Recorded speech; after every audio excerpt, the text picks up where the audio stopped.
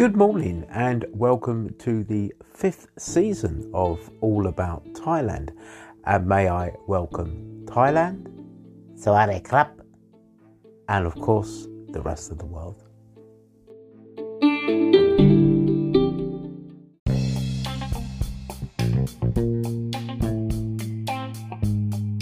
Well, what I'd like to talk a little bit about today is Bangkok's sort of transport sort of system, really, and what to expect from all the different sort of modes and things that you have in Thailand, in Bangkok, from wind motorcycle, the motorbike taxis to the buses, so whatever, and everything in between. So come on, let's talk about it.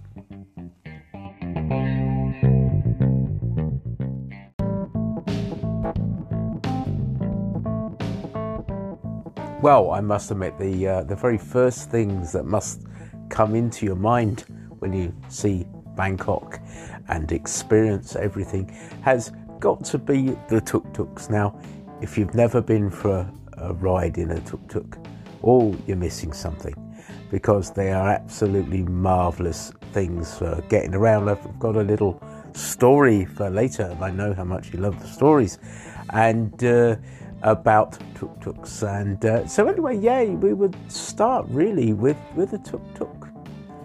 And they are good. It's always good that they do tend to tout in the busy sort of, let's say, tourist areas, and they are about. But you must always sort of agree a price, really, before you sort of travel, and maybe even to a degree you can possibly get away haggling on a price. I don't mind tuk-tuks so much, I find other people sometimes they do, but tuk-tuks are a great way, a fun way of getting around, getting to see things, and just travelling through Bangkok. The other one is the wind motorcycle. They're motorbike taxis. You see the guys going around. Now, this is something I have noticed, especially in Bangkok, whereas, I don't know, is it safe to say, in the olden days,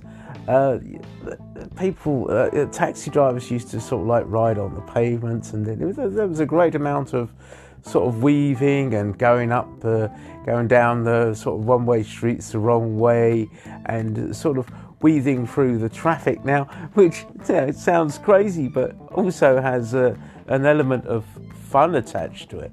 The only problem is I think obviously now the laws are more strict, and you tend to find that you're on the taxi, you're not, but they're not really sort of doing those sort of things. But crash helmets on taxis, on the wind motorcycle, not necessarily. Many a time I've been flying through the streets of Bangkok on the back of a motorcycle, and ended down in Pattaya as well, and Don Dien. And never really thought about the safety issue, but the safety issues are coming in now. I was down in Pattaya, and I didn't have a crash helmet on. I was riding a pillion, and I actually got fined. It was like 400 baht, which is weird because everyone got stopped outside. So whether it's many things, isn't it? So there we go. There's the first two things. There is a really good transport network around Bangkok. Now, so we've had the tuk-tuks and the motorcycle taxis. So.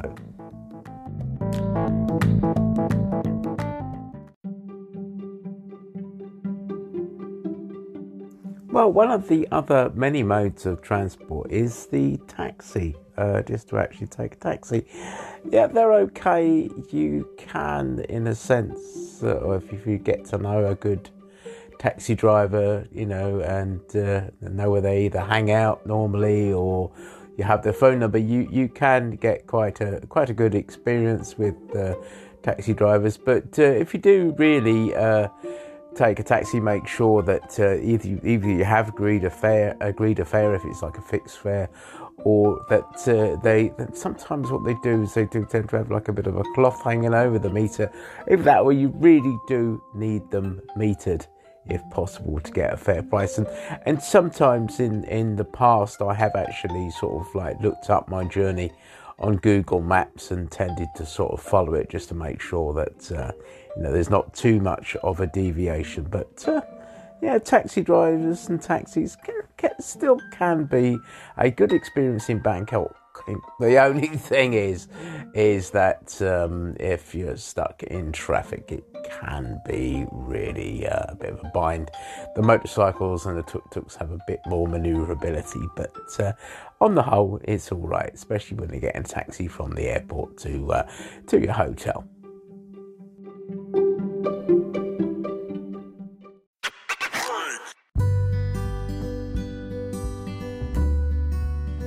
Well, we've got to that time in the show where I would like to welcome our new listeners and thank you ever so much for listening.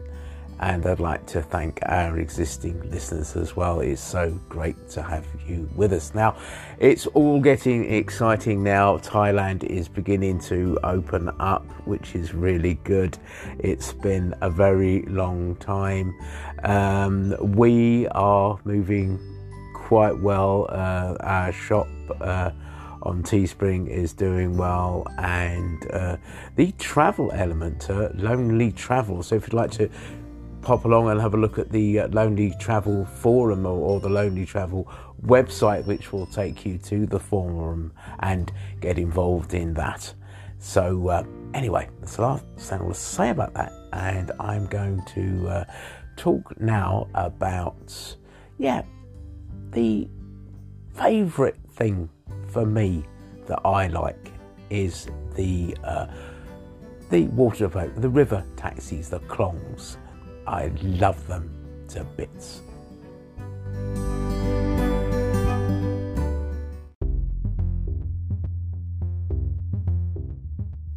Well, what can I say about the riverboat taxis? I really, really do like those. For me, it's my favourite way of travelling around certain areas of Bangkok, even to the point where there's lots of piers that you can be on. If you want to travel across the Chao Phraya River and go up and see the temples, and go up to Chinatown. One of the good ways of going up to Chinatown, whether you can just take a cross ferry which will take you just across the Chao Phraya River, or if you'd like to travel down the Chao Phraya River, and there are riverboat restaurants as well on the Chao Phraya, which is good. Also, I do like travelling the klongs. The klong is a canal channel sort of thing, transportation sort of system. Can be a little bit smelly from time to time, but very good way of actually getting around Bangkok without a doubt, and I do love it.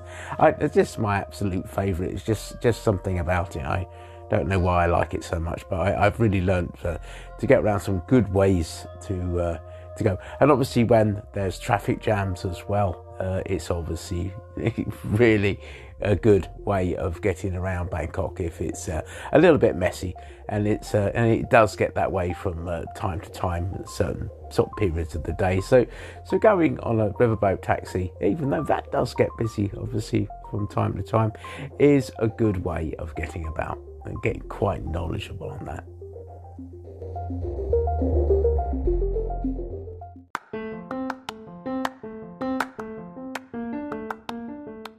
Well, here's another way of getting around. You've got like the MRT, which is Bangkok's sort of metropolitan, you could say, rail transit system.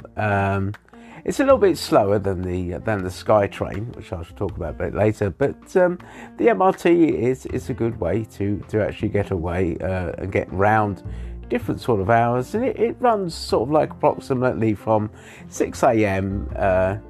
And till relatively late, till about midnight, I think it is. And the train is, depending on what time of day, sort of between 5 and 10 minutes, and the prices range anything from sort of 15 to 50 baht. It depends on where you're sort of travelling to, and there's ticketing machines and everything else. But then we also have, which is a good thing, is like I mentioned, was the SkyTrain. Now, that's not something I tend to go on because I don't really like heights, but it's called the BTS, and you can actually take the BTS SkyTrain from Suvarnabhumi, the airport, and travel straight down to the Sukhumvit if you want to do that. Now, that is quite good. Obviously, you're not going to get backed up in traffic. It's quite a good way of travelling on the BTS, and BTS has been there is BTS up to Dongmung now, which are the airport that used to be Bangkok's international airport before Suvarnabhumi all those years ago. But the BTS has got two lines really. There's basically the Sukhumvit, which is the familiar one that I would travel on if I didn't like heights so much. So scared of heights, but yeah, to be honest with you, a great way. And to say scared of heights, it's just that I get a little bit dizzy, but it's perfectly safe to go up there. There's places to get food, little food outlets up there as well, and the SkyTrain is quite good. So you've got the SkyTrain and you've got the underground, the MRT.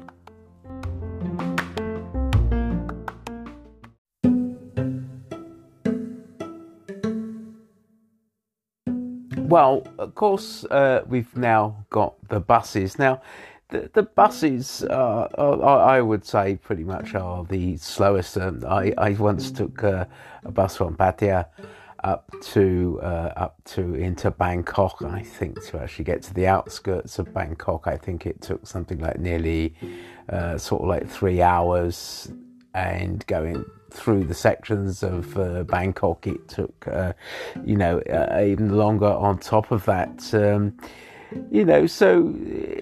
you don't really find many tourists taking the buses really, and it's always best. I would say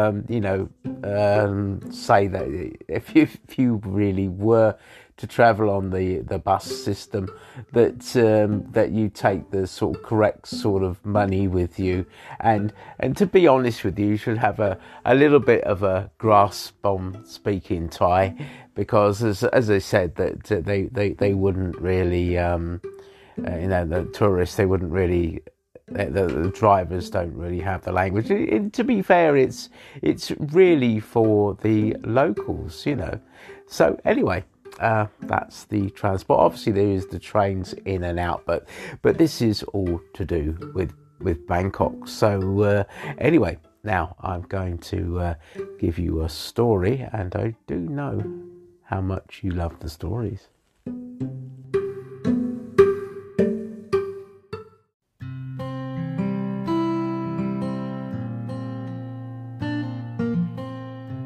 Right, now this story I'm going to tell is my sister came down to come and see me and Kung, the family in Bangkok. She came down to Bangkok. Her main family's up in the northeast, so she came to Bangkok.